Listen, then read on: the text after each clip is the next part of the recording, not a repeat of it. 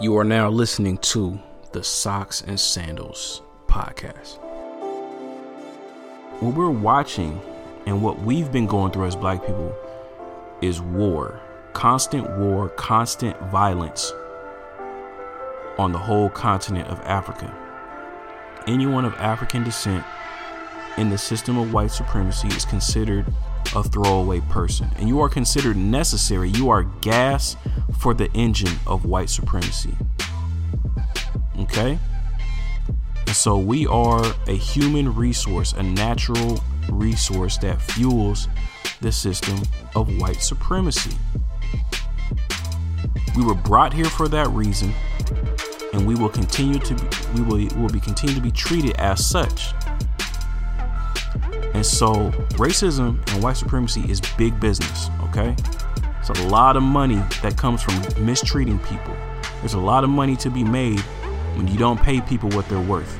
There's a lot of money to be made when you can have free labor through the prison industrial complex. There's a lot of money at stake. And this is a war. Anytime people plan for a war, those at the top, the generals and commanders and such, they project a casualty rate. They know that there's going to be casualties of war.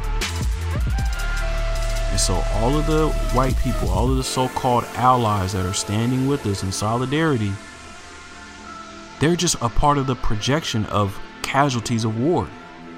They can get it too. If they want to fuck up the bag, they can get it too. And so for this business, this enterprise, this worldwide enterprise of white supremacy, of mistreating people with color in their skin, this business is going to continue until someone ends those at the top that are perpetuating this.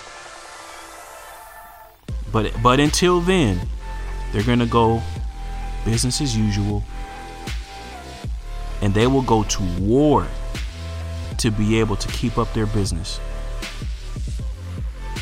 They want us to be incarcerated as much as possible so that they can continue to make as much money as possible